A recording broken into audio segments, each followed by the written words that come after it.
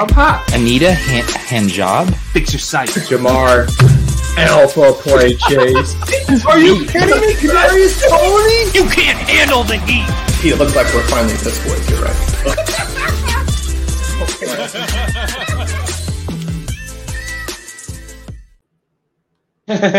I tried to time up the intro thing with the going live, and I did not succeed.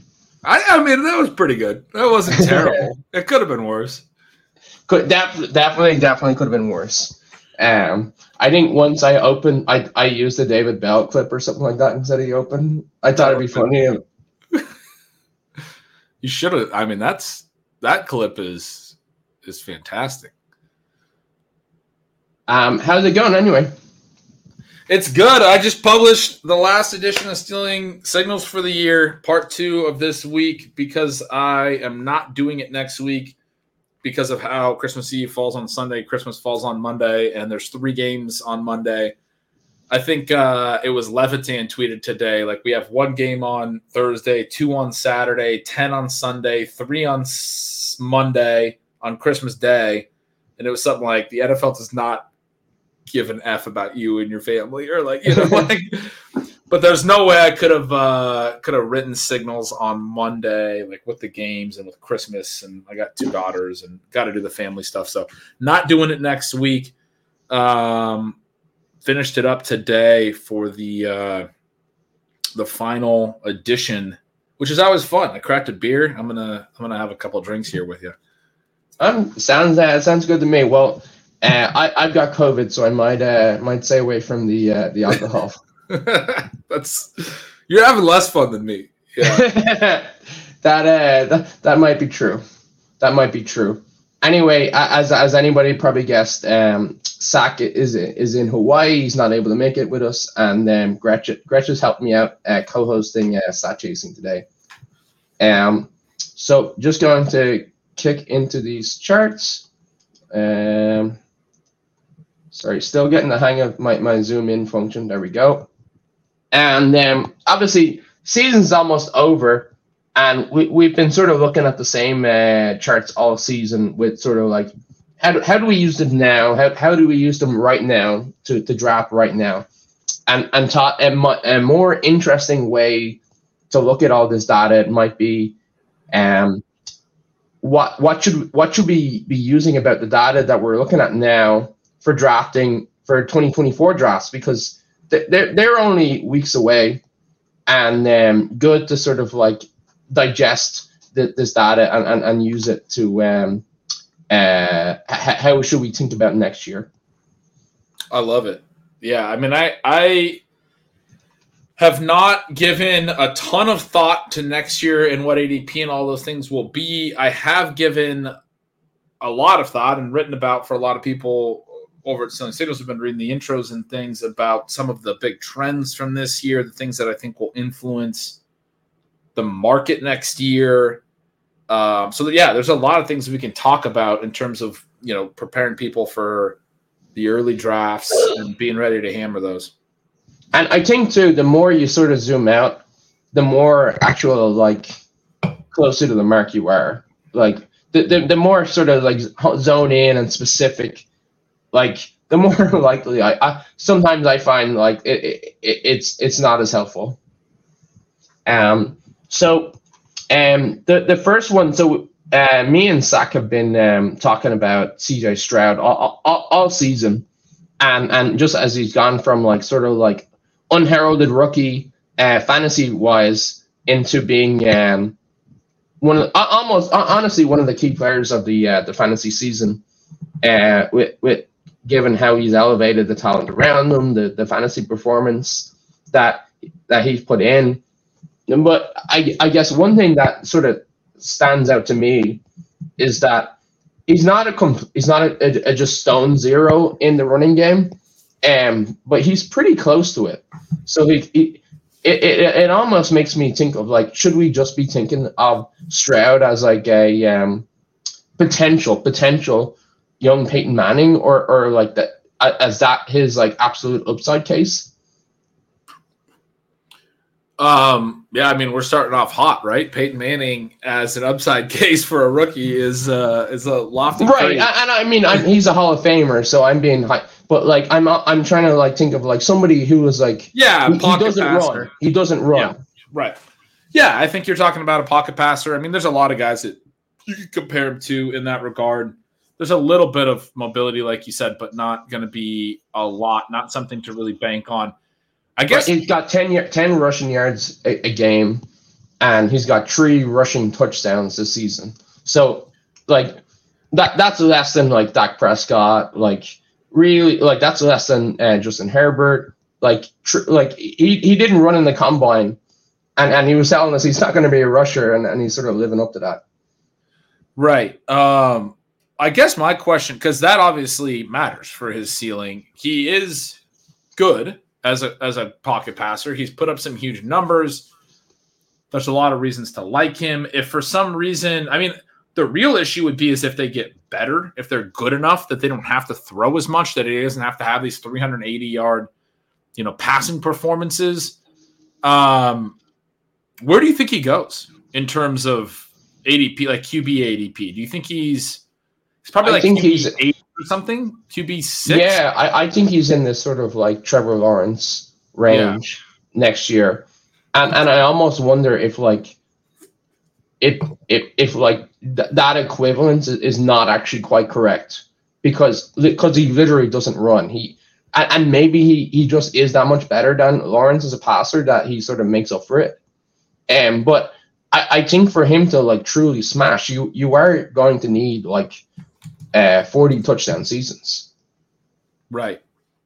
Yeah, I do wonder if he gets like he's so fun. It's a tough place to start to be like, yeah, hey, fade the funnest rookie quarterback we've had in the last decade. But I do think he's going to be someone to be cautious with early in the offseason. He's not the kind of guy that once people like get through to their projections and stuff that he's going to get pushed up more because like you said, he's not going to run well. Their team total is not going to necessarily be high enough that like he's going to look like he's going to, account for a ton of touchdowns. Once projection season rolls around, people are going to, I think, be making cases that he's overvalued if he's in that range, like we were just talking about. And so I don't think he's the kind of guy that's a late riser or anything you want to get your early exposure to. He's somebody that I'll want exposure to because there's a real chance that he's the next great quarterback. And year 2 is just a step forward, and he's a top 5 QB in year 2, right? He's just putting up elite numbers. He's in the MVP discussion right away. I mean, that's a possibility for this guy as well as he's played this year. So I'll want exposure to him, but I'll want to get it at the right prices, and I won't be rushing to chase it down, if he's going too high. Yeah, I agree 100%. It's just like a sort of classic price sensitivity when it comes to a pocket passer. Right. I mean, he's not like you've said he's I'm trying to get like a good comp. You said that he doesn't run at all. So he has 143 rush yards. There's like Tua, for example, has 55 rush yards. There are guys that run less. Matthew Stafford has 70. Like the fact that he has 150, like 10 a game is not nothing, but it's also not a lot, right? It's not a ton by any means. There's not really a great comp. The only other guy who's played like 13, 14 games in his range is Brock Purdy. And I guess Baker Mayfield's the other one. So those guys are like a little bit mobile, but Purdy's a great, Purdy's the same discussion, right? Way out here on the right of this chart. Yeah. But I don't think he'll go as high as Stroud. I don't think he'll climb up to the Trevor Lawrence range. I think he'll be like QB 10. Right. There's a talent cap on his ADP. Like there's enough people that are going to say like, oh, he's a system guy. And like, I don't really believe the efficiency. And I think Brock Purdy is an interesting one in that like, he's been so insanely efficient. Like I was looking at the PFF numbers on his efficiency. Like based on their model stuff, he's had 9 touchdowns more than they would have expected, 900 yards more than they would have expected, and 20 completions more. And just like I know I'm throwing out numbers there without any scale. Like that's like here when even the best are like down here. He's like something like 7 points over expected a game, and like the normal range is somewhere between -1 and 1. Like just in insane efficiency. And then obviously I think that's an interesting one when you think about projections, because like you will have to project good efficiency for him because of who he plays for.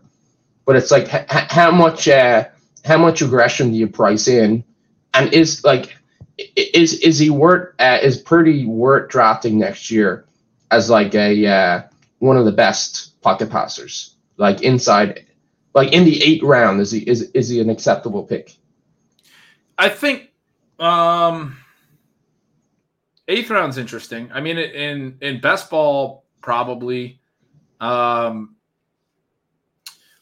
the deal with pocket passers obviously is you need efficiency. You got to be able to get a lot of yards per attempt, which this chart is, the efficiency. You got to be able to get to a high TD rate.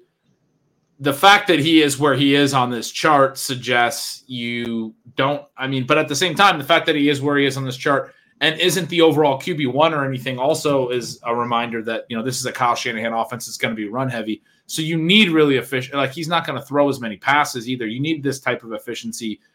But what is he? He's 3rd. I'm looking up right now. It looks like 3rd in QB points. Yeah. That sounds right. Which is, I mean, maybe he does wind up going higher than CJ Stroud. I don't know. But I was going to say, yeah, like for a pocket passer, you need the efficiency, and he obviously has a great case for it. He's going to have all these skill guys back. He's going to continue to have what I think is the best skill position group that I can remember, really. Like, I go back to the Greatest Show on Turf, and I wrote about that this week, and I was like, I think I would take this group, even like era adjusted. The Greatest Show on Turf was awesome. Marshall Faulk was incredible, but Christian McCaffrey is the modern Marshall Faulk. They had Isaac Bruce, they had Torrey Holt, they had Oz Hakeem. They didn't really have a tight end. Oz Hakeem was good, but he was like a wide receiver 3. He wasn't like a stud or anything. Isaac Bruce and Torrey Holt were great, but Debo and Ayuk are just as good. You have Kittle on top of that. Like, I'm taking that group, actually. They have Trent Williams at left tackle. I mean, that'll say you can't really make a complaint about anybody on the offense. It's such an incredible offense. It's like a bunch of Hall of Famers, basically. I don't think there's been a better offense than that I can remember. Like, it would have been before I watched football, basically. I mean, you could talk about like some of the great, the late 90s Vikings that had Chris Carter and Randy Moss. Anyway, I don't need to do all this, but Purdy's going to be efficient. Like, his pass attempts are going to be efficient because the guys he's throwing to. And then he also has the best play caller in the league in terms of setting up yards after the catch and everything. I mean, he's going to be efficient. So he's a high floor play. I don't know. The ceiling is not separates in such a way that he dominates the quarterback scoring. And so that's part of the problem. You don't necessarily want to pay up for guys that can't separate, right? If they're just like, he's QB3, but he's not close to QBs 1 and 2. He's a lot closer to QB 4, 5, 6, 7, 8, and all of them. If he's going to be a top of the pack of quarterbacks that didn't separate, then you can arbitrage that, right? Like, Sam Howell is, going to be a late round pick again next year. If he could do, or next year, Sam Howell, I guess next year's Brock Purdy, because Brock Purdy was a late round pick too. But if you can find a guy in the later rounds to score in that pack of, QBs from QB4 to QB15 that is always really close to each other, then maybe Purdy's not worth the price, but he's a high floor play. So, I mean, I think you want some exposure in best ball and those things. It's just, I think he's worth sort of classifying as like one of the best pure pocket passer options. And it's like with all of those, it's literally all about price sensitivity.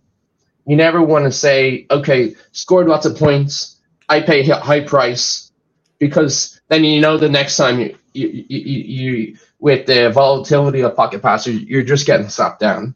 So it's like, okay, can you find the good price for that strong production?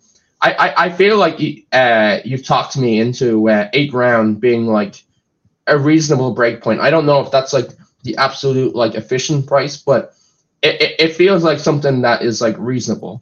Like go ahead. Yeah, no, I agree. One of the things that's going to happen is the nature of best ball, because all of the skill guys go early, and there are 4 of them. They're all going to go in the first 5 rounds. I mean, Kittle might go like round 6. They're all going to go ahead of him.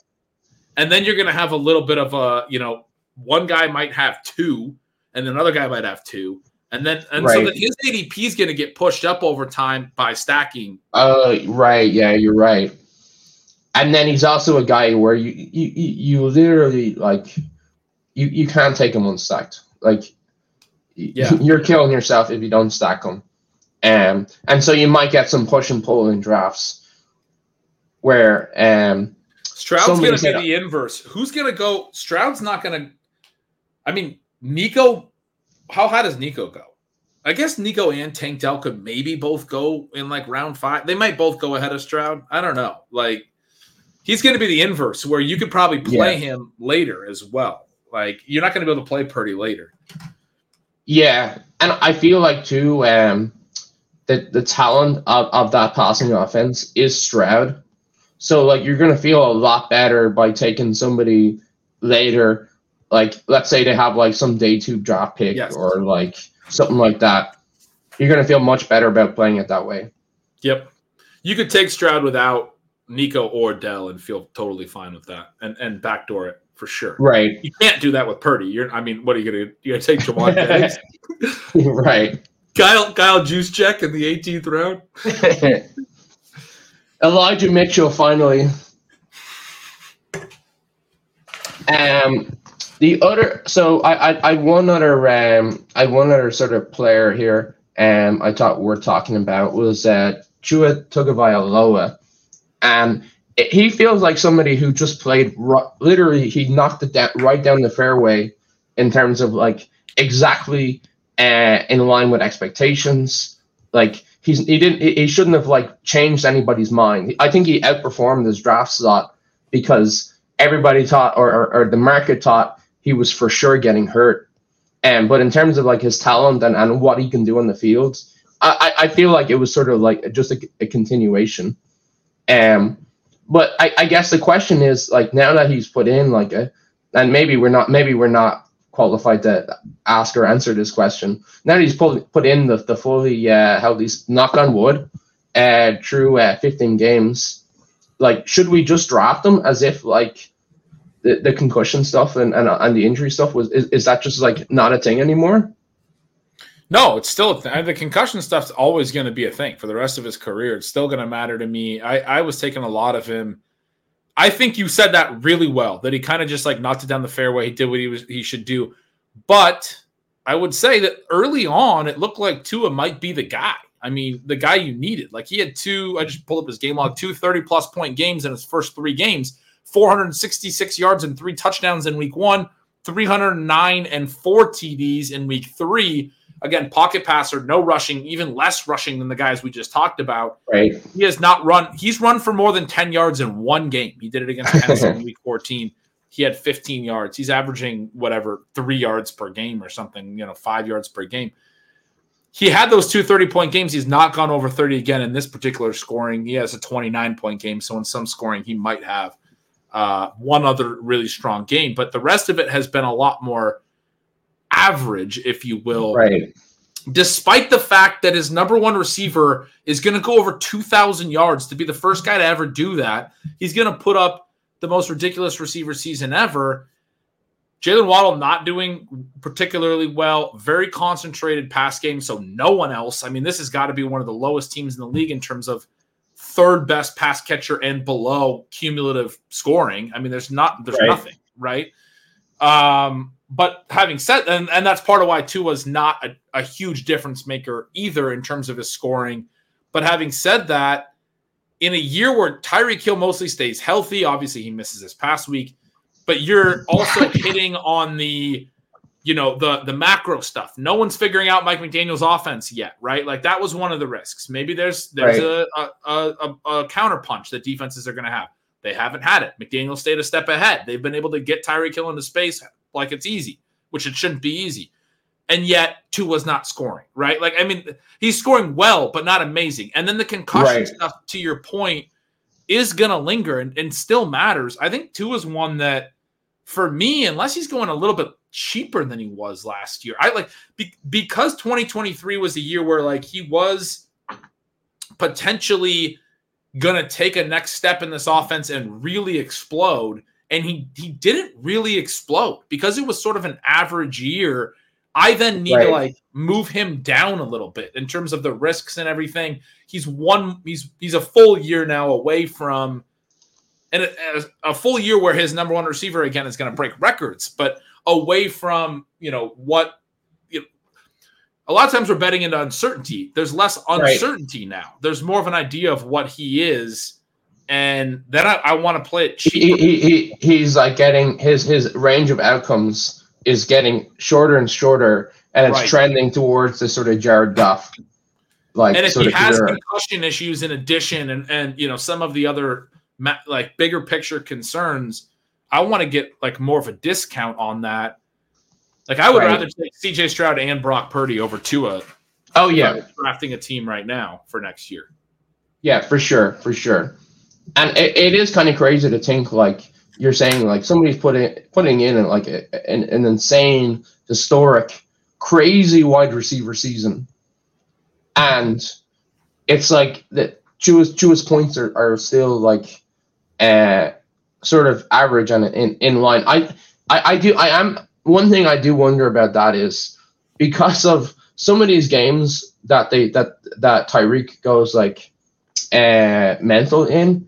Like, it does feel like they've had a lot of garbage time games as well, especially against like some of the weaker opponents where like they've gone up by a lot of points, and then it was almost not playing in the fourth quarter.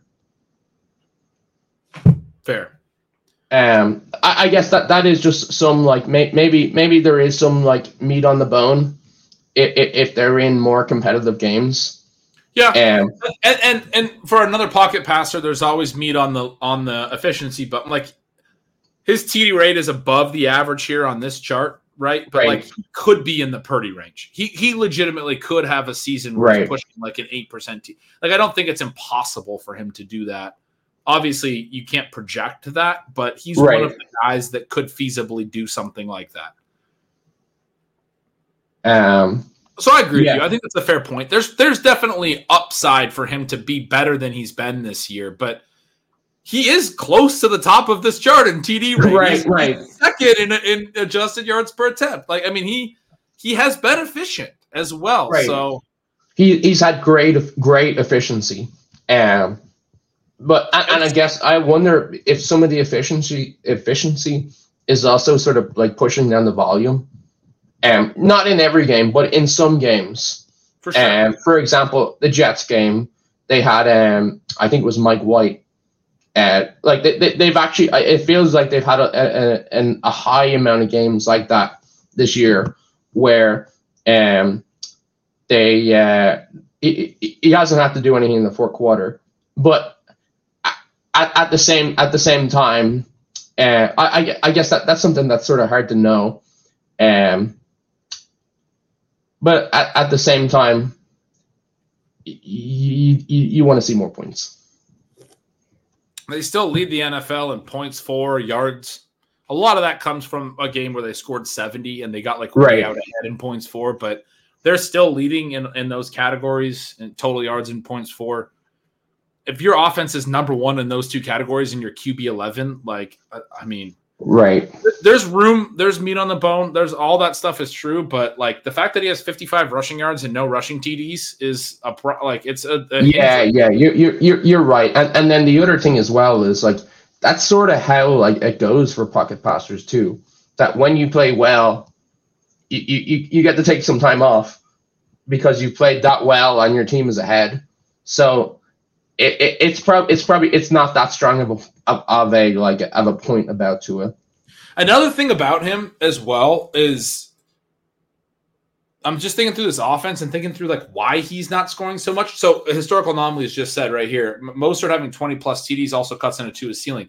It does, and I was just going to say, like, their play calling, I haven't looked at this, but their play calling in the green zone inside the 10-yard line has to be pretty run-heavy. They don't really trust Tua a lot in close, and you kind of understand why. Like, what he is as a passer and where he's most successful is, like, between the 20s when there's space and they're getting guys, like, in motion and out into space. When the field condenses, he doesn't make a lot of great decisions in the red zone. He ends up throwing away passes. They run some fades and stuff.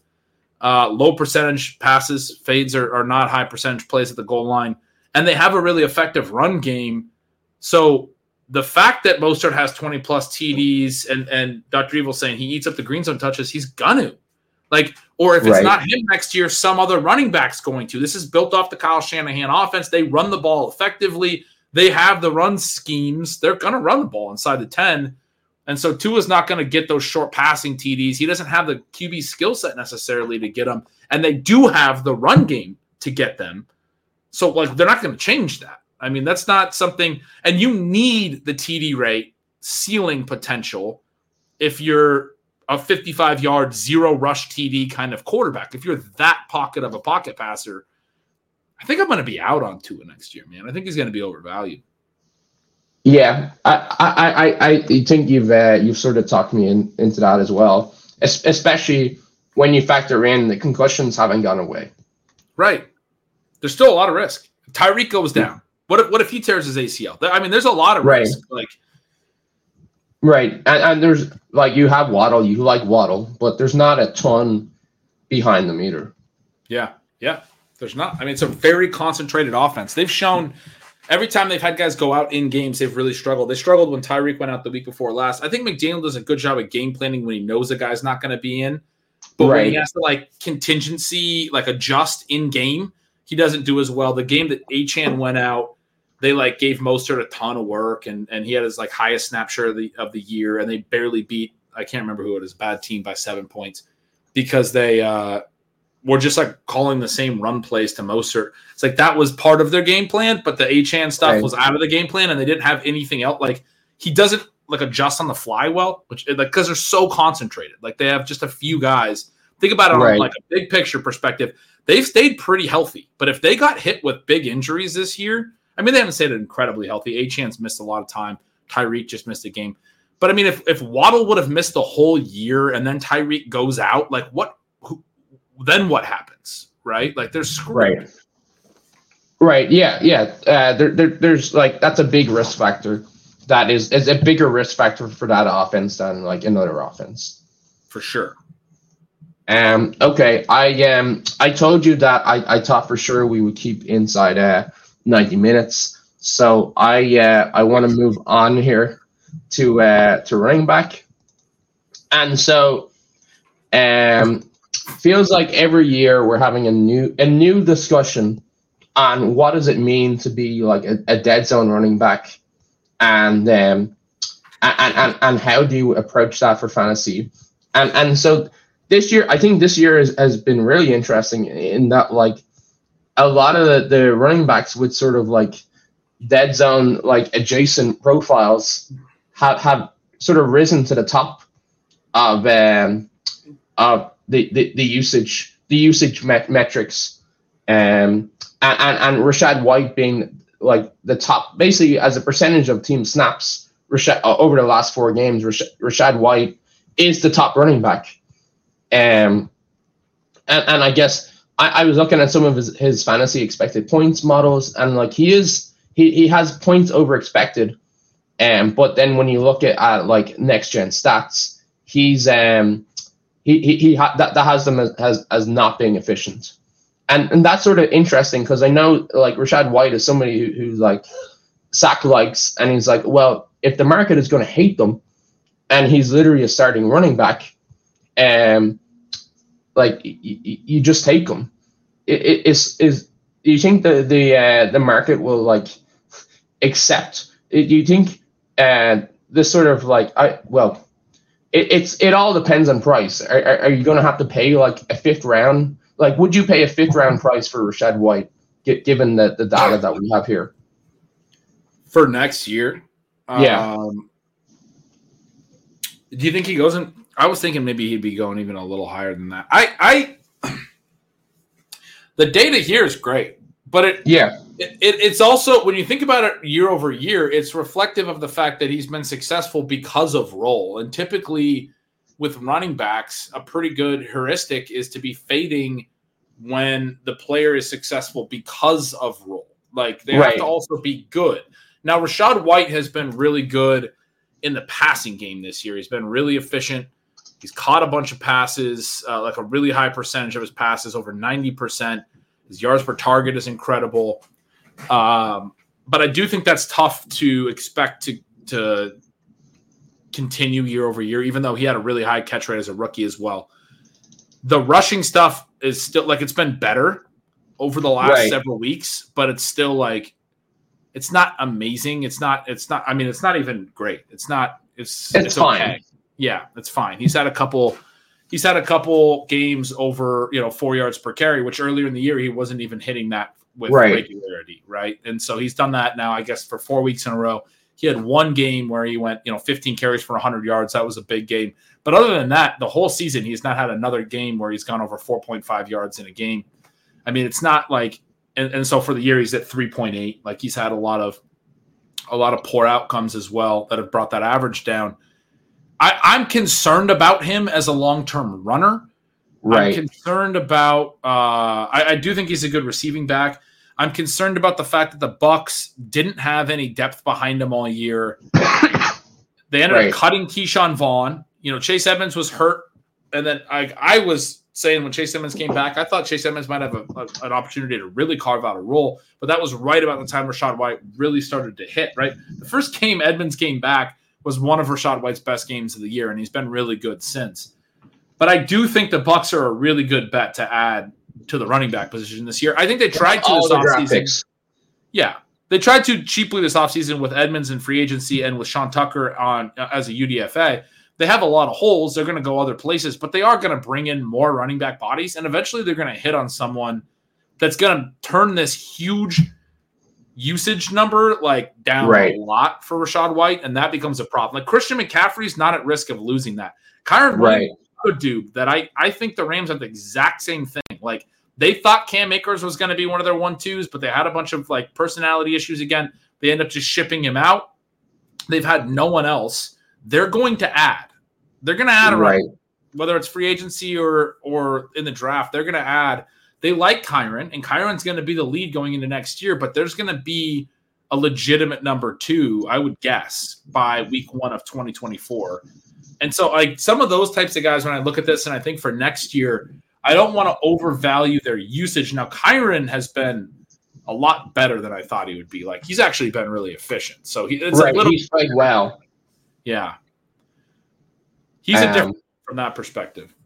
And just I was looking at his Kyron's ADP in playoff best ball, and obviously Rams are not highly drafted, but Kyron actually goes before Cooper Kupp in playoff best ball, and if that's any indication, to me that's sort of signaling that if a never too early drop today, he'd be going in the 2nd or 3rd round, which feels extremely early.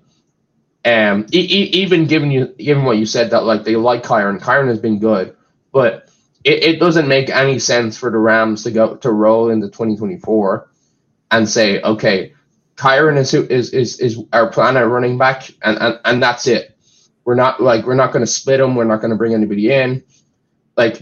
It doesn't make any sense for the Rams to say yes, Kyron Williams is going to play on the field every snap for the rest of the season, for 2024, I should say.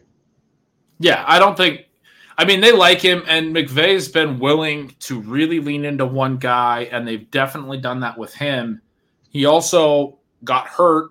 He's a small back. That was one of the concerns, right? He's undersized, and he got hurt and had to go on IR for a period of time. He did come back and is very effective. But I've seen people talk about him really favorably in Dynasty, and that's one of the things I've talked about a little bit in Stealing Signals is I don't have a ton of Dynasty takes. He's one where I'd be like, if I had him and people are treating him because he's young as well as a top 5 Dynasty running back, I would sell very quickly because he's not I mean, I've been wrong on him from the beginning, but he's still not an elite athlete. He's still not a guy that transcends situation. This is still a situational thing. Like, he's gotten a ton of usage in an offense that has historically been really good for running back scoring. McVay loves to use running backs in the green zone. Since Kyren came back from injury, he has at least 4 green zone touches, 3 of his 4 games, which no one else in the league has that. 4 green zone touches in a game is a ton. I know this week there was one player who had 5, and then 4 was tied for second most in the league for this week. Most weeks it is, like if you have 4 green zone touches, you're one of the top 2 or 3 running backs in the league that week. He's done that in 3 of the 4 games since he came back. Because every time they get down there, even more so than we were just talking about with the Dolphins, they give the ball to their backs. That's something they've done since Todd Gurley, CJ Anderson. They've done with Sony Michel. They did it with Sony Michel. Yes, literally any back. And they use these guys. They really lean on them when they have a back that they're riding. They play him at a really high rate. That could all be really good. I could totally see Kyren being very successful in 2024 as well, actually. So I don't want to say I would completely fade him. I could see the situation being good for him. But I do think at a first 5-round cost that I would be very cautious with him because it is very situation dependent. He will probably have more competition. I'm not convinced that he can hold up to the rigors of a heavy workload for a full season as an undersized back. He didn't show that he could necessarily this year.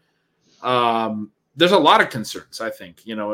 There's concerns about obviously still Stafford's health and the health of the offense and whether it could collapse, which was a concern going into this year for the Rams. So but mainly, and he's not the type of back that is insulated from some of those risks in the way that a true superstar would be. If Brock Purdy goes down tomorrow, it might change CMC's projection by 0.00001. Whereas if Stafford went down, you cut Kyren's projection by 5, by a dramatic amount of points, just because. Like you said, he's so relying on that situation and the team centric stuff. For sure, exactly. Your internet, buddy, is a little bit choppy, unless it's mine. Your internet's a little bit choppy. It might be. I'm sorry. I'm paying. I'm on the best package I can get. Okay. About the best package I could get. I love that. Yeah, no, I didn't know if there was something you could do to. I see. Phil, who's nice enough who does the timestamps. He said I sound fine, so it is you. Oh, okay, great. So back to running back talk. The other one I had sort of marked out here was Pacheco, who's also it's sort of interesting, I think, because any running back for Kansas City is going to be benefited or almost always is benefited tremendously by the role. Andy Reid always has these good schemes, you're playing with Patrick Mahomes, so the offense is good. But then he does have his Pacheco is physically very gifted. He just has the quirkiness of his own running style that may not be optimal. I sort of to me my the way I always look at the Chiefs is that whatever running back they choose to use at the most is they're like a kingmaker. It's every year they bring some random running back. Last year it was McKinnon. Before it's been just random running backs. I guess this year it's Pacheco, and they turn them into fantasy stars. But I've never wanted to pay for the most expensive Kansas City back because it's Pacheco this year does not mean it's Pacheco next year. That's not a question. How are you looking at Pacheco going into next year? Oh, okay. So Gretch is Gretch will be back in a second. So I need Adam.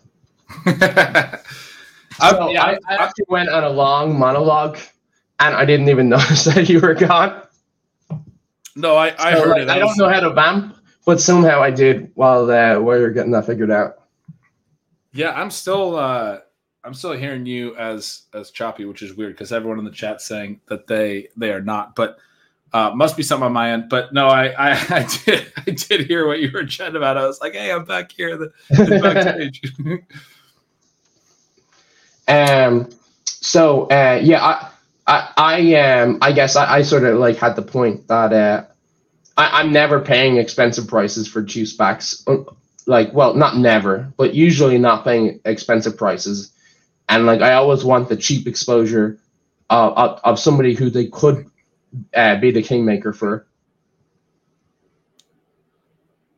I guess how are you looking at Pacheco next year?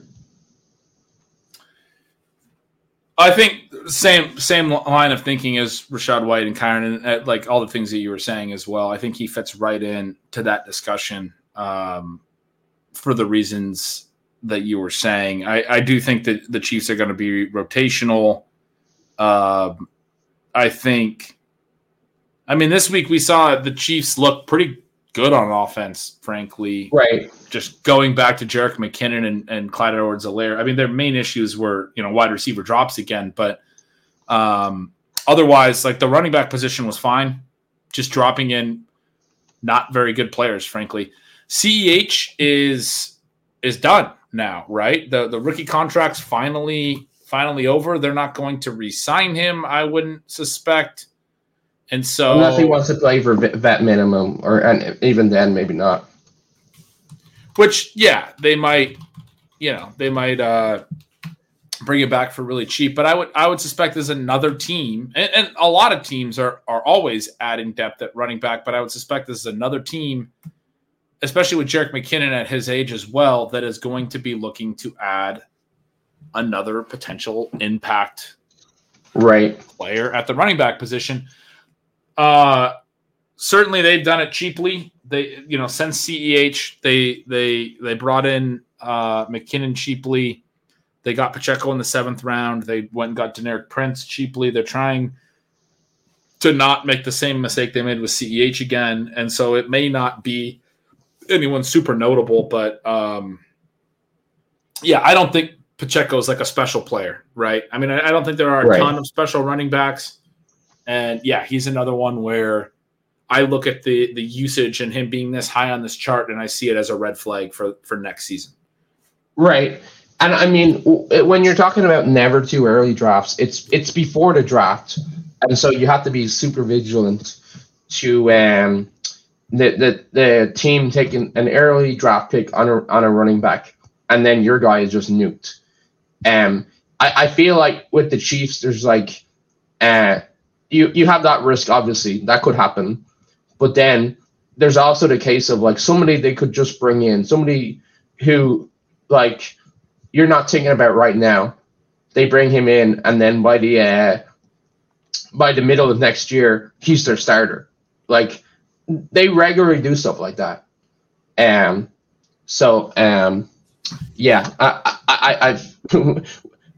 think we both agree on that one.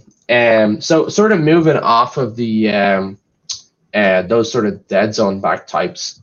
The other two that I think are interesting is like this sort of like dichotomy between Raheem Mostert and Devon Achane, where I know in playoff best ball they're sort of priced alongside each other, and then in this chart their usage is sort of similar.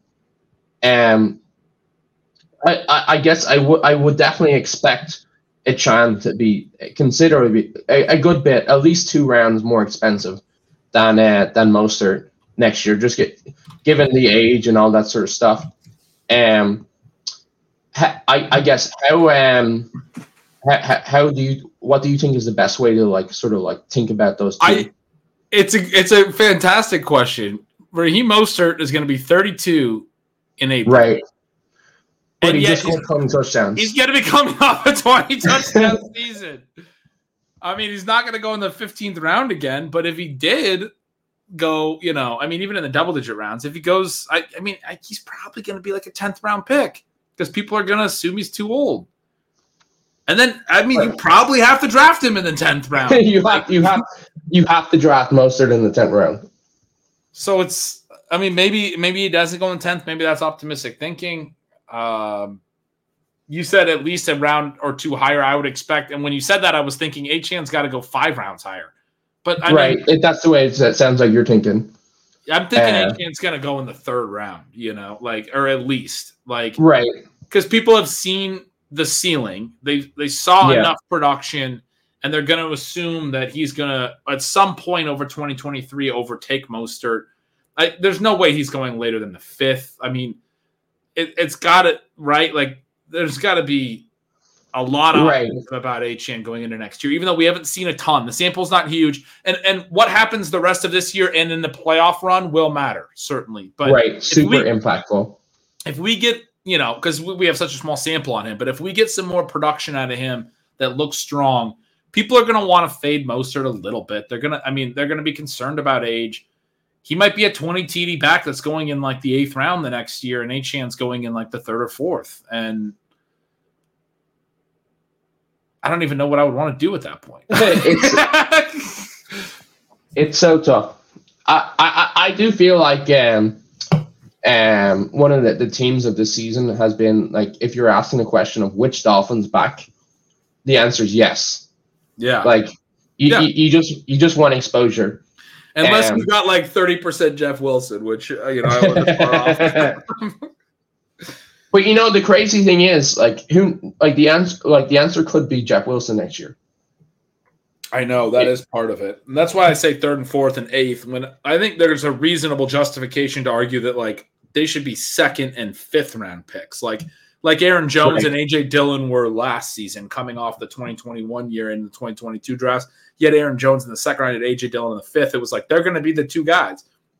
This offense is so concentrated, so high scoring. We just got done talking about how much they're going to use the running backs in the green zone. The only reason they wouldn't both be top 5 round picks is it could be a 3rd guy. It could be someone else fairly easily, it feels like. Not super, super easily, but reasonably easily. And so anyway, I would think, do you think those estimates that I just gave are reasonable? Achane 3rd, 4th round, Mostert 8th round. I think you are looking somewhere between Achane is super variable between what he does between now and the end of the year. So you want to give a range 2nd to 4th round there, and then Mostert is another guy where it's really tough. Did I give a round? I think my sort of thought was I guess 5th sounds like a normal place for him to go.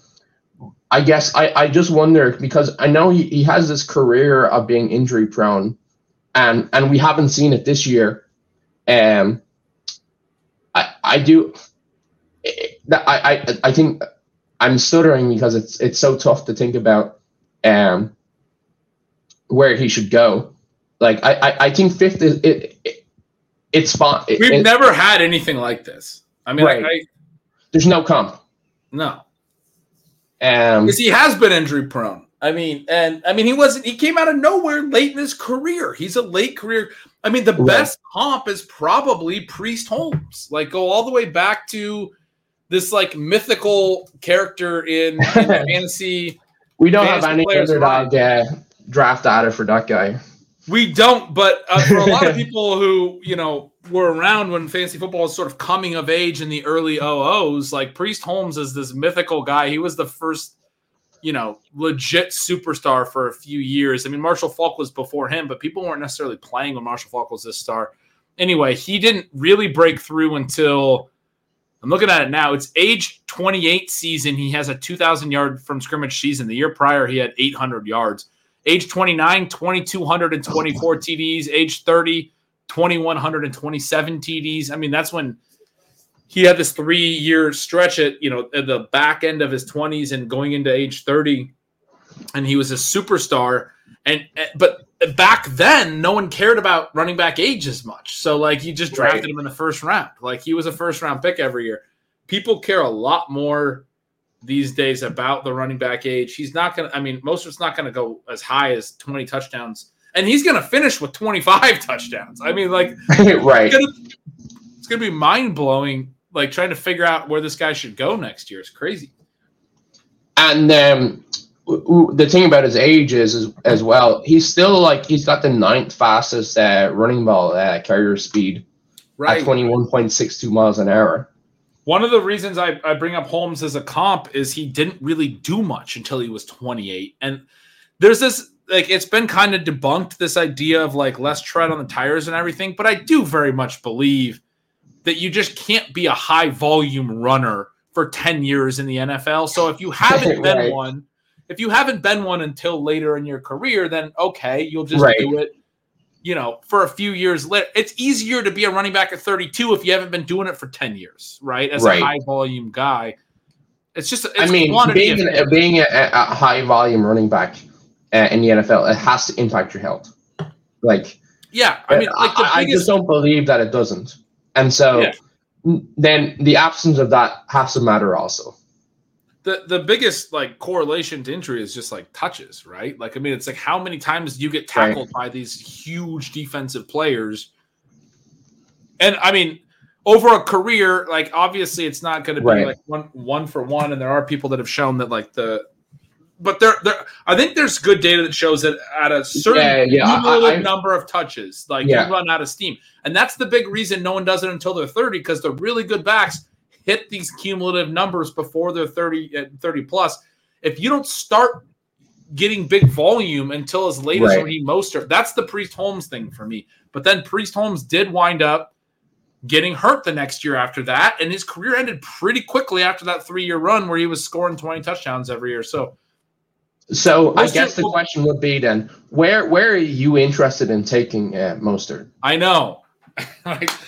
He's the kind of guy that when I acknowledge that there is a ceiling that could bury me if I full faded, but I also acknowledge that there's extreme risk, that I want to be typically not even with the field, slightly under, but I do want exposure, right? Like, so I want, and it's almost like price agnostic. It's not going to be entirely price agnostic, because when this kind of guy is like 12th round or later, you can actually get well above the field on him. And I actually was on Mostert this year, which has been, fantastic. But when they get into the single digit rounds, you have to get exposure when they have this type of game breaking potential. At the same time, I don't want to bury a bunch of teams when I see that there's a ton of risk as well. So it's close to even. I tend to be slightly underweight on this type of profile, where I acknowledge there's the real ceiling, but I don't want to be like,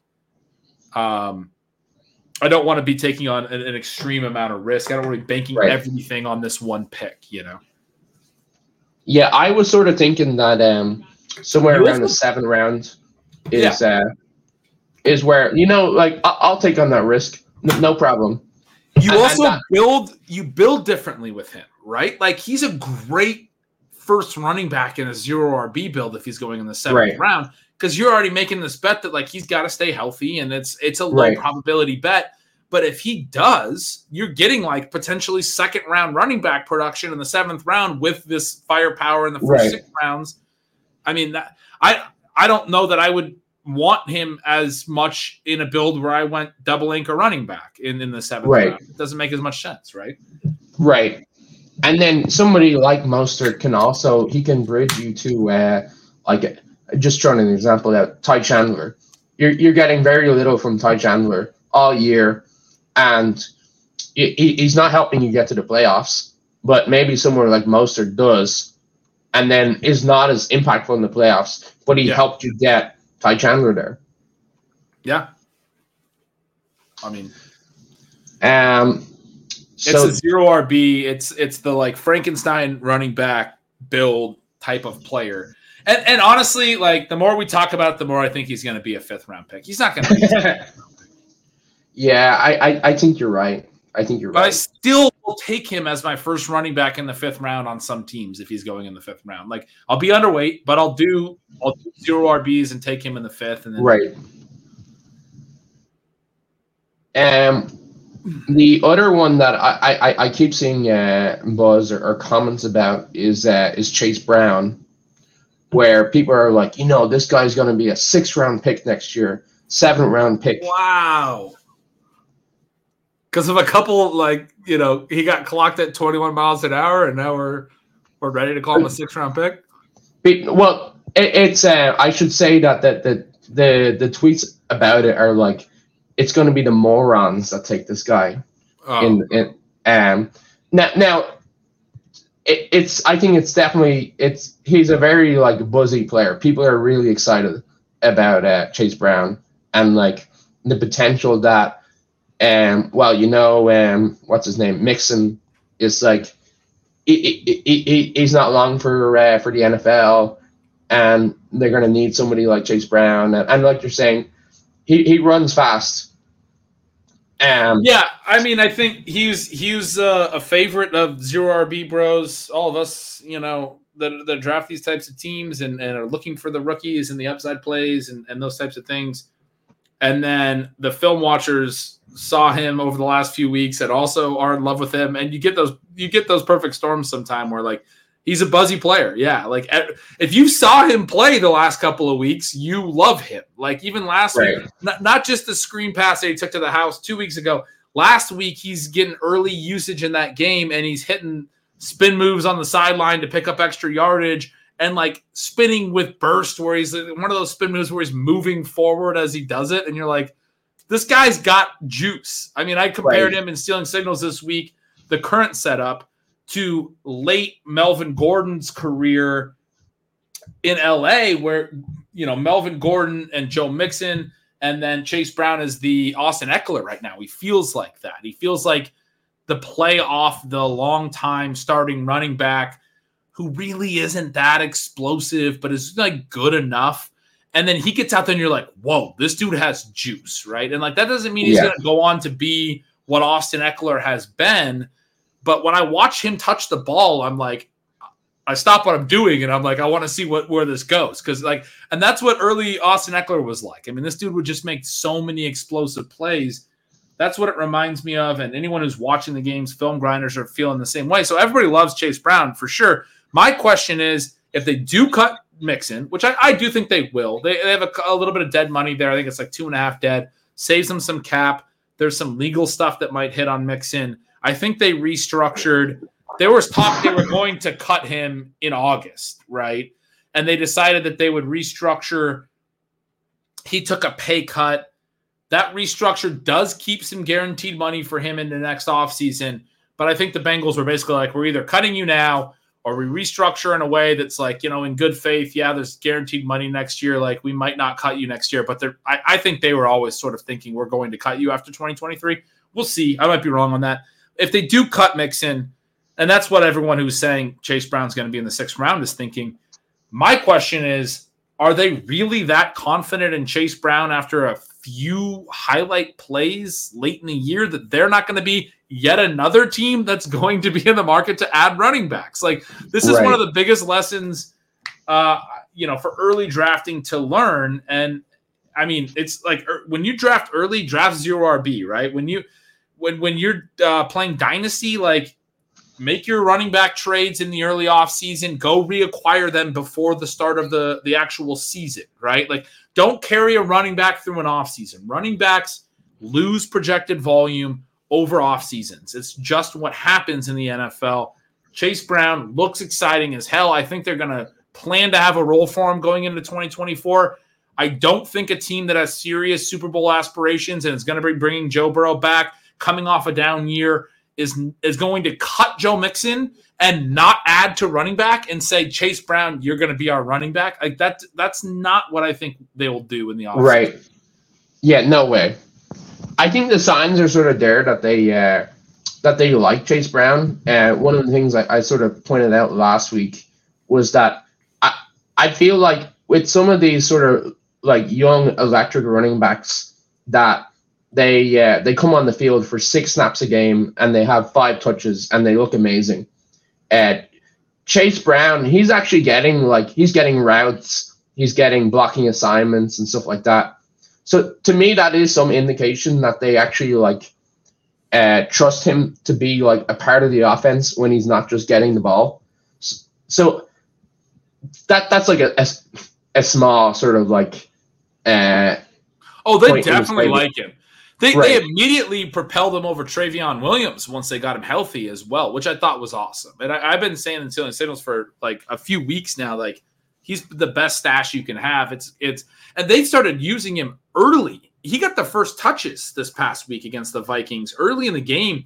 It ended up being like a 69 to 19% snap share gap. I mean, it was huge, but they were using Brown early, and Mixon didn't have much production until the fourth quarter, and then the game goes to OT, and he plays a lot in OT. He kind of got involved late, but through the first 3 quarters, it was like they wanted to get Chase. Like they definitely really like this dude.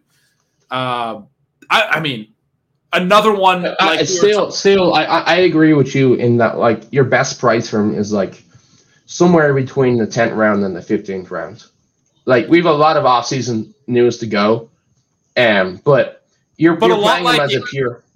A lot like H. Another one where the rest of this year is going to make it. I mean, there's only a few weeks left, but they might make the playoffs. But even just these next 3 weeks is going to make a big difference on what we think about Chase Brown. It's going to make a huge difference if he continues to stay behind Mixon, or if he actually like what if he leapfrogs Mixon? If he flips him, yeah, then you are talking yeah. You're talking 8th round, like at least. Yeah, it changes things. So this is like. These last couple weeks on him are very important for sure. Yeah, I agree. He's shown enough to be really exciting, to be excited. I get why people are talking about 6th round. That's an exaggeration, but I understand the optimism. Right, and so I'm just gonna skip through all these running back charts because we talked about running back. We hit running back.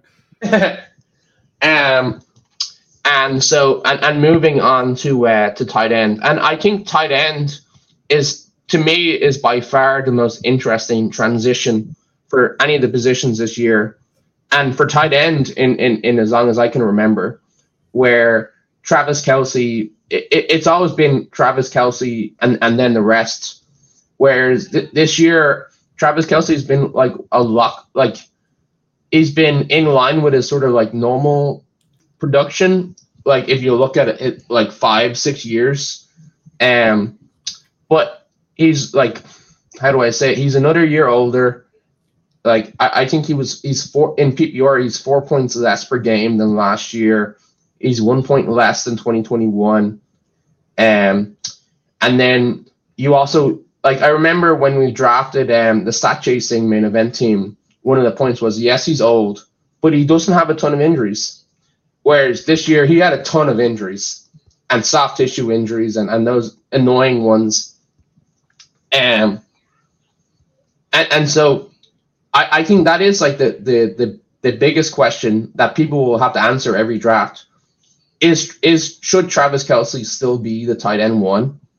And it's like, is he ahead of his peers by enough? Still, that you should be taking him in the 1st round. So here's the counter. I don't think he'll go in the 1st round.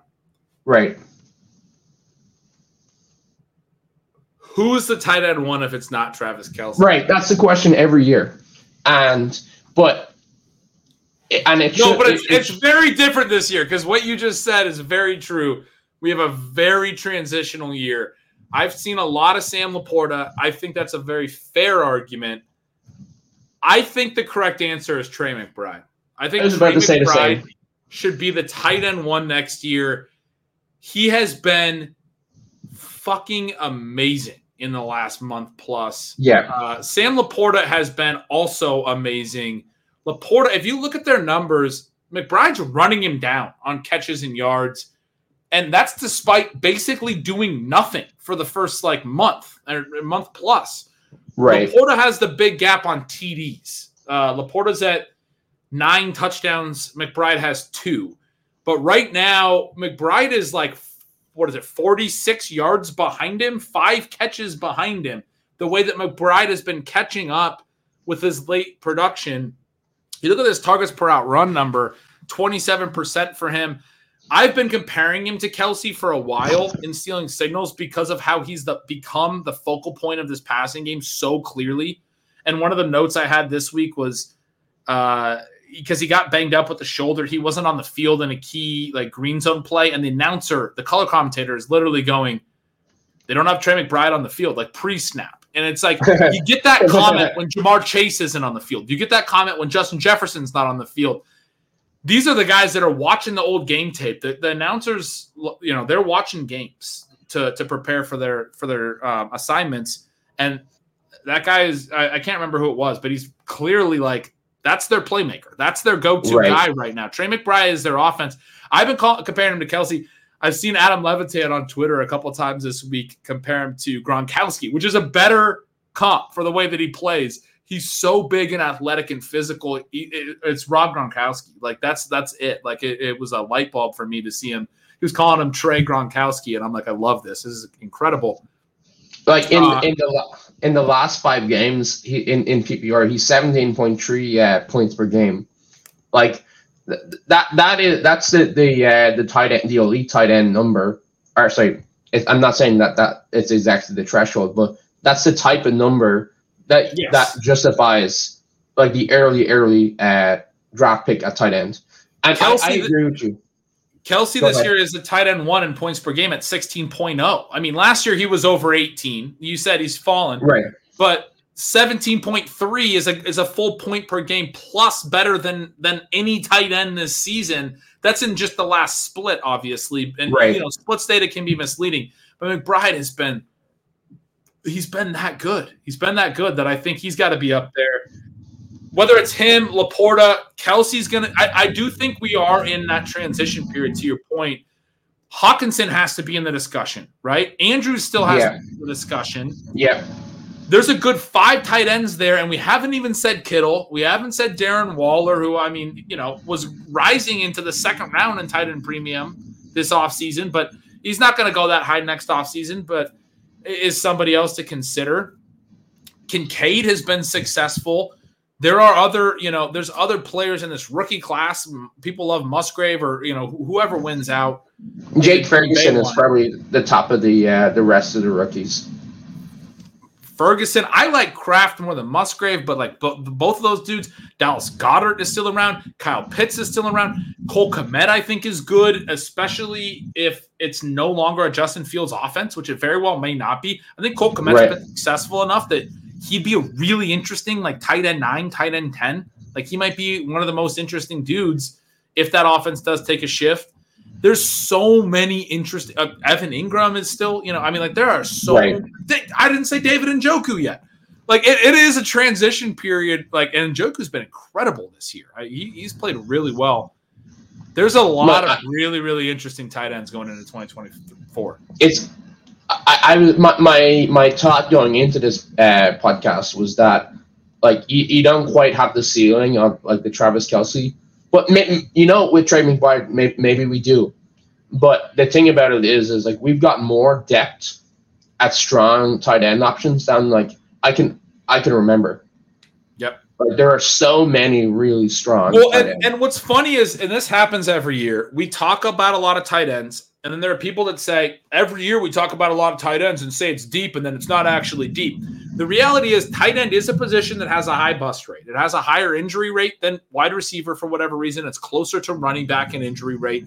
It's also a difficult position to play. It's also a usage position where you get the situations like Kyle Pitts where like he's just not being used particularly well. You get guys that get held into block too much. There are elements that lead to less statistical production. Like wide receivers don't have to deal with that. They run routes on every pass play. Running backs get handoffs on every run play. Like tight ends also have an offensive lineman element to their job. Right. Like it's just one of those things. So there is that stuff, but I still completely agree with you. It's different. Like this is a year where we have We have real legit, like, and I've said this before, I think going into last season, 2022, that we were deep with interesting profiles. And this is sort of the manifestation of that a couple of years later, where some of those profiles have hit, the Hawkinsons and stuff have hit. But we're now in a situation, the Komets have, he looks good. We're now in a situation where, like, it's not that it's deep. It's not going to be deep into the double digits. It's going to be deep from tight end 1 to tight end 10. Like, the really good profiles are strong. And there is no clear number one because Kelsey's come back. But there's going to be 10 really good tight end. I think like 2 elite tight end might be a really interesting. When I say elite, I mean first 10 tight ends. So it could be tight end 7, tight end 9, something like that could be a really interesting profile. My really good best ball teams are the ones that have Laporta and McBride. If you get 2 guys scoring every week at those levels, it's huge. I mean, or Njoku and McBride or, whatever combination. Right. But those are cheaper. These guys are going to be more expensive next year, but there's going to be 10 or so good ones, and maybe grabbing 2 of those, maybe on the cheaper end, it's going to be interesting with this position. I think I've always liked taking 2 strong tight ends, and if the prices stay in check, and they might just because people can't stay fixated on all 10 of them, I think I agree that could be a really interesting strategy. And it's going to be super interesting on FFPC as well with the extra flexes and the tight end premium. Like that's going to be a really fun way to play. 3 tight ends. Draco, you ready to triple elite tight end? I'm in, man. Let's fire up some co-managed early best ball drafts. Me and you will do some 3 tight end builds in the first 5 rounds. I'm here for that. These guys are in the chat. Ray and Phil are talking about Michael Mayer. I mean, again, I think Michael Mayer has looked great, especially we'll see what he does these next couple weeks, but he's another one you got to throw in. Like going into he's had a more traditional rookie tight end season. We know that rookie tight ends don't typically crush, but year 2 would be the year that you'd expect a guy who looked good as a rookie to break out. He has been efficient. Austin Hooper's probably not going to be a problem next year. It would not surprise me if Michael Mayer is a really good tight end next year as well. Yeah, he's totally like the breakout profile that you target, and you because the odds are in your favor for if that hits, it's going to hit in such a big way. Pat Freiermuth, I think that guy's good. He's been banged up this year. Their offense has sucked, but I think he could be tight end 12 by ADP, tight end 13, 14. Right, that's nuts. Yeah, he's going to be 13, 14. He's not going to be any higher than that. I mean, these guys are going to be about. Mayer's going to be tight end 15. Right. He'll be your fallback plan. Right. Yeah, I remember he was going in the 19th round in FFPC. I know he's going super late on Underdog. He's probably going a little bit earlier than that, but really, not much. So yeah. I think we hit tight end. I'm not going to subjugate you to the backup tight end chart. A torture device devised by Sam Sherman. And so on to wide receiver. And so I think the biggest question and the biggest thing to sort of grapple with every year at receiver is, how do you play the sort of the young guys who played sort of well this year, or the rookies who played sort of well, but then they're obviously going to be more expensive next year. For example, Nico Collins. Well, he's not Rashee Rice. He's probably the most interesting one to look at, where he's gone. He's the one rookie where, at least I think, where he's played legitimately really well every time he's gotten in the field, but his snaps were low, and then as his snaps have increased, he's continued to play really, really well, and then you can sort of you can almost project 95% route share Rashee Rice the rest of the year, that's so valuable that it's hard to price in the context of where he went in this draft season. To me, and this is a bold step, but I feel like he should be 3rd or 4th round for Rashee Rice. I don't think that's bold. I mean, it's bold, but I don't think it's crazy. It's rational. It's reasoned. But you just it's mentioned a gut punch.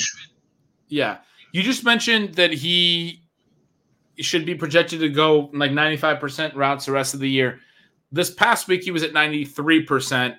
He was at 82% the week prior. Prior to week 14, he had not hit 70%, right? Like it's been this long, slow buildup. He got to 50% in week 3. And then by week 7, he got to 67%. But then he hovered in that range all the way until week 13. He never broke 70% until week 14. Just these last 2 weeks, they finally, my point being, we haven't seen Rashee Rice in the full role as long as it feels like we have because we've been talking about it so much. We've been talking about how it's progressing and it's going to come. Right. It's going to happen. It finally has happened these last couple of weeks, and he's crushed. If he continues to crush, another guy where the rest of the season in the playoffs, another playoff team, right, we're going to get like 6 more games out of him, right? We're going to get the rest of this year, plus we're going to get a few playoff games, most likely, assuming that Kansas City wins a couple playoff games. And we're going to see, does this 90+% snap share continue? I agree with you. It probably will. I would assume it will. We also know this is a great example of a team that's going to add receivers. There is no question. This is the fatal flaw of the 2023 Kansas City Chiefs. It may not even be fatal because, like, Patrick Mahomes might be that good. But it is the biggest issue. People are talking about it like it's the one reason that, like our buddy Davis Maddock was tweeting the other day, like, the Chiefs have given me – he sent this tweet that was like, the Chiefs have given me some of the best moments of my life. The 2023 season is what it is. Like, he's like giving up on this year, and you have to just accept that, like, this team is flawed. And specifically when you see that sentiment from Chiefs fans, it's about the wide receivers. There is zero chance that they don't address that, right? So do you think that introduce an element of risk that if the Chiefs bring in receivers, that they say, okay, Rashee Rice, you were an upgrade over Justin Watson or MVS, but now that we have the guys who we want in here, you're going back to the 70% share. You're just a slot guy, and like, I don't think. Well, I mean, yeah, I do think that's a risk in the sense that they've done that with everyone. Like, his 93% share this last week was the first Kansas City wide receiver of the year to break 90% routes, which is not – that's probably the only team that took that long. I mean, most teams have a receiver at 90% plus routes every week, every single week, at least one, probably multiple. His 82% last week was the second highest number for any wide receiver of the entire year. Marcus Valdes-Scantling in week 2 had like an 87%. I'm looking at it right now. Most of these guys aren't going over 80% most weeks because they do the rotational stuff. They do packages. That's how they were last year too. I think it's how they want to be. And so, I mean, it's possible he moves back because they just become rotational. My concern, because that wouldn't be a major concern for me, because even when he's at 70%, he's been getting like 30% of the routes he's drawn a target on, right? He's getting so much volume. My concern would be they bring in, like the dream scenario was T. Higgins becomes a free agent and they go get him. Because Patrick Mahomes needs a T. Higgins type wide receiver, obviously, right? If they go get someone like that and he is, a smash, right? And they've paid, like they went and paid for Marcus Valdes-Scantling. They thought they were getting something, and they've played him way more than he deserved to be played because they paid him, right? So if they go pay somebody and they bring in a free agent wide receiver, and then, I mean, like that guy's probably the one, right? He's probably the 2nd round pick or the 3rd round pick. And then Rice, I'd hope to get in the 5th round or something. Right. You hope that if they bring someone in like that, then the price that you're getting on Rice more than reflects like that additional risk. Right. But it's also true, I think, that like he's played so well that you almost just have to bet like he's played well. I want to bet on that continuing to happen. Yeah. No, I mean, totally. That's go back to, Blair Andrews has shown this. The efficiency in year one leads to opportunity in year two, it's also what we see in terms of opportunity in year one, right? We see the increase in routes. Right. We see these guys get playing time. That's what we're seeing with Rice throughout this year. That's what we saw, all the examples. A.J. Brown's rookie year, it had to build up. He didn't actually become a full-time player until week 9. From then on, he was the wide receiver 2 or whatever it is in all of fantasy, right? Like he was a star at the end of his rookie season, but he wasn't even getting used the first half of his rookie season. You have to build up in some of these offenses. The rookies have to show that they can run block and all of the stuff that they want, cross all the T's, dot all the I's, whatever. Right. And so when you are efficient, it builds up in year one. And then Blair has shown that the efficient players see more volume in year two. And a lot of it is just routes. Pat Kerrane has shown that the rookie year hits are typically efficiency hits because they don't have the same number of routes. But the routes then is what we're seeing increase in year two. I'm with you. I mean, like Rashee Rice is going to get there in routes next year for sure. It's going to increase. The role's going to be larger. He's going to be one of like I'm when I talk about like the T Higgins scenario, I'm talking about him being the 1B receiver, and then you have Kelsey, and so it's sort of a complication of like, but his target. Then the offense is so good.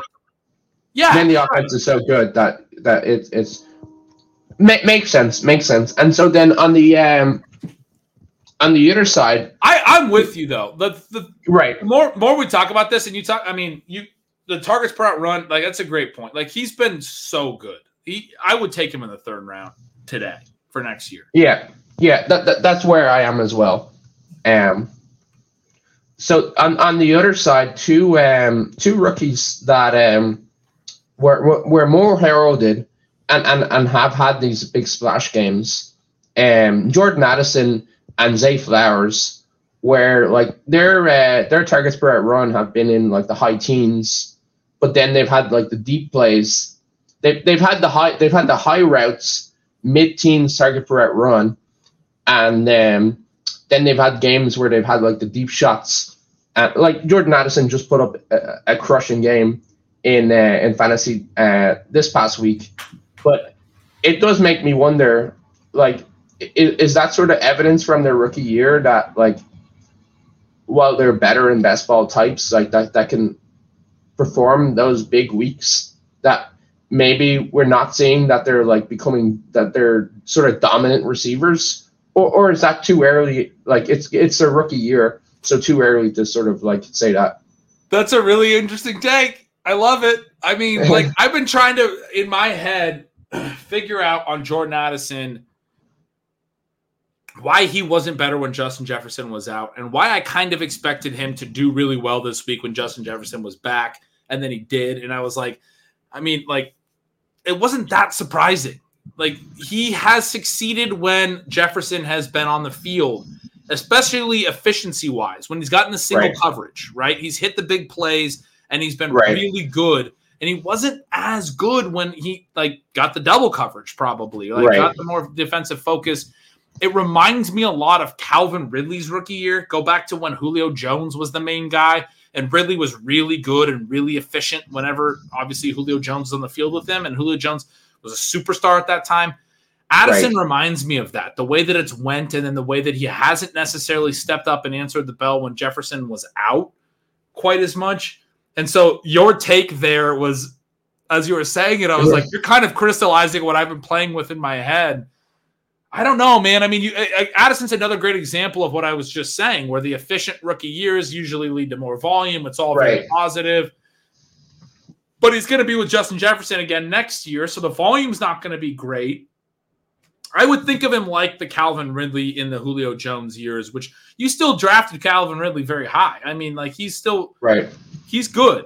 But then TJ Hawkinson is very good as well. So, like, I mean, they have 3 really good pass catchers in Minnesota. It's going to be interesting. It's sort of like right now he's a really good, strong, deep ball receiver, but you want him to develop more parts of his game. You want him to be able to get those intermediate targets. I mean, that's a projection you need to make. And how the hell is he going to draw the intermediate targets when he's playing with Justin Jefferson and TJ Hawkinson? That's tough. And to me, that's like something where it's like, maybe an example of like, yeah, you do want to lean into sophomore receiver stuff, but it does make me feel a little bit price sensitive. Yeah, like if I'm having to project, I don't want to pay for what I'm projecting. If you're like, I have to project. Who's the Jahan Dotson of next year? I mean, Jahan Dotson was similar in his rookie year. Scored a lot of touchdowns, very efficient, very productive. I expect him to take a step forward. I took a lot of him. Really liked him this year. I laughed there because I was like, I do not want the Jahan Dotson of next year. Yeah, no one does. I don't want him. I don't think he's going to be, there's always context. Every situation's independent of another one. Addison has been really good. And like Dotson's year 2 is like a 10th percentile outcome. I can't explain it. Like that's not going to happen to Addison, but an underwhelming year 2 profile that should hit. Like you said, I would like to be price sensitive because Addison's a little bit concerning in that regard. Yeah. And so it's funny, Zay Flowers, his sort of like his target per run and ADOT and like production seems to have almost been a little bit similar. I know he started off the year, he was just getting peppered with short targets, but since then his target per route run has like it's like trailed off, and when he's got there, it's from like hitting deep shots. And that's another one where it feels like, it was a talent I was excited to draft, but I like when I'm excited about these as like potentially elite receivers, I do want to see the high target. Maybe I harp on it too much, but I do really want somebody who can draw targets at a high rate. For sure. Yeah. Sorry, who was the player you mentioned? Zay Flowers. I appreciate it. Yeah. I would have loved if you just kind of went around like talk with me as if you were talking about. I missed it. Yeah, sorry. He was one that I was concerned about this week where he only had 2 targets and he ran up like 100% of the routes. I think his targets per route run this week, which weekly targets per route run is highly variable, but it was like 9%. Like it was terrible. I mean, he doesn't strike me as a number one, like a clear number one. He doesn't strike me as a future star number one receiver. And when we were talking about some of the trends that are worth buying into, so I mean, actually, I just pulled up his targets per route run by week. It's a great example of the primacy effect where we emphasize the first in a series of numbers. Zay Flowers came out 36% targets per route run in week 1. We all remember that. Yeah. He has not been over 26% in any game since. He's not been within 10 percentage points of week 1 in any game since. He's been pretty normal since then. But week 1 was so massive that we think of him as this guy who was like this dominant target earner. This past week, he was at 6%, which is one of his lowest numbers. But he's had multiple games in the teens, a lot of games in the 20s. He's gotten a lot of targets around the line of scrimmage as well. But I mean, he really is a guy who week 1 is carrying a lot of what we think about Zay Flowers. Projection, yeah. And I don't. So one of the things we were talking about the macro stuff and the trends and looking forward to early next season.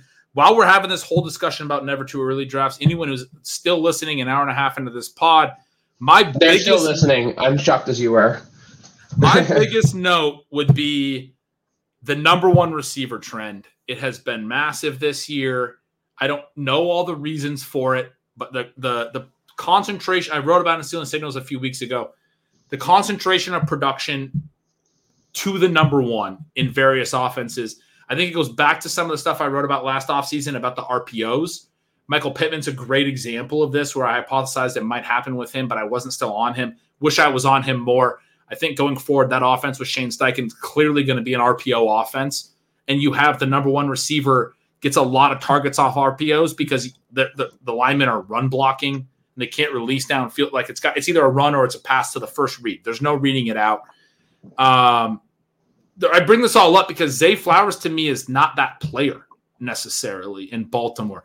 But I will I think this is where I was wrong on DJ Moore as well, right? Like some of these, I think the number one receiver thing, when I think the player is really good, I think we're heading into a new era of number ones consolidating volume. And these are going to be guys that I'm going to want to be on at certain prices. They're going to be able to consolidate in a way that they couldn't in the last half decade, Right. but they could a decade ago. You used to be able to consolidate volume like this. Early offseason, I don't think this trend is going to be in the market. I think late offseason it will be. I mean, I'm going to write about it a lot. I'm sure a lot of people will.